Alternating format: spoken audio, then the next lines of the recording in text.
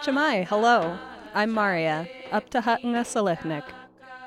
Welcome to the Alutiiq Word of the Week, a lesson in Alutiiq language and culture.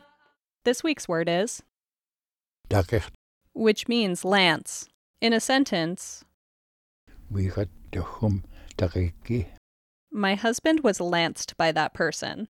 Among the techniques used by Alutiiq healers, lancing and bloodletting were chief remedies for pain and illness. Elders recall that the famous tribal doctor Oliana Ashoak, a resident of Kuguyak, used these techniques to help people experiencing headaches. She would cut the skin at the back of a patient's head with a small knife to release bad blood. If the patient didn't bleed very much, she used a small tool made from a cow's horn to suck out additional blood. Similar bloodletting practices employed on the head, wrists, or thumb were also treatments for pneumonia, tuberculosis, and chest pain. Healers also employed bloodletting after the birth of a baby to help new mothers regain their strength.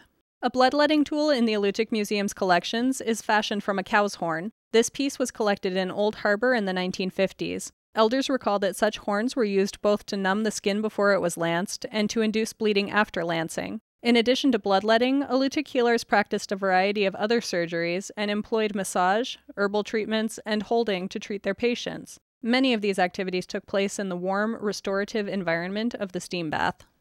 That's the Alutiiq Word of the Week. The Alutiiq Word of the Week is produced at the studios of KMXT Public Radio in Kodiak, Alaska. Words are spoken and translated by Nika Locally and Sophie Shepard. Lessons are written by the Alutiiq Museum with assistance from Kodiak Island Alutiiq Speakers, Alutiiq Language Club, the New Words Council, and Native Village of Afognak, with mentorship from April Lactonen Counselor. Lessons are published in the Kodiak Daily Mirror each Friday. Please contact the Alutiiq Museum to sign up for weekly distribution of lesson copies by visiting the museum's website at alutiiqmuseum.org or find our podcast on the iTunes Store. And if you would like to learn more about the Alutiiq language, visit alutiiqlanguage.org.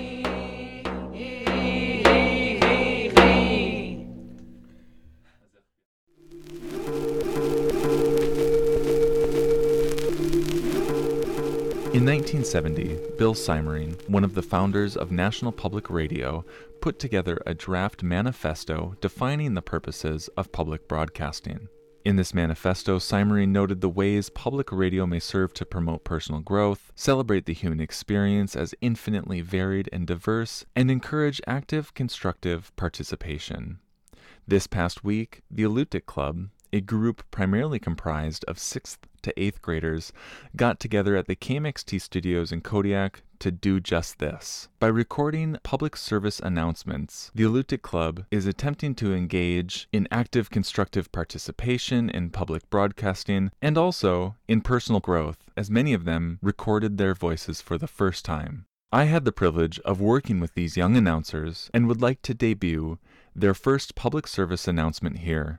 The following announcement will hopefully be aired on KMXT 100.1 FM for the month of April. Chamai, April is Child Abuse Prevention Month. Uswil hapit anich duchlugi. Strong, healthy children are the foundation for successful communities. When parents have someone they can ask for advice or to listen to, they are more likely to provide nurturing relationships children need to thrive. We invite you to recognize Child Abuse Prevention Month this April by being a friend to the parents you know. Chachliachluji, take care of yourselves. Thanks again to the Kodiak Island Borough for their support of this time. If you have any questions or comments on how we could better use this time, please send me an email at michael@alutiiqmuseum.org. Kuyana Chili, Tank Chikamchi, Adaku.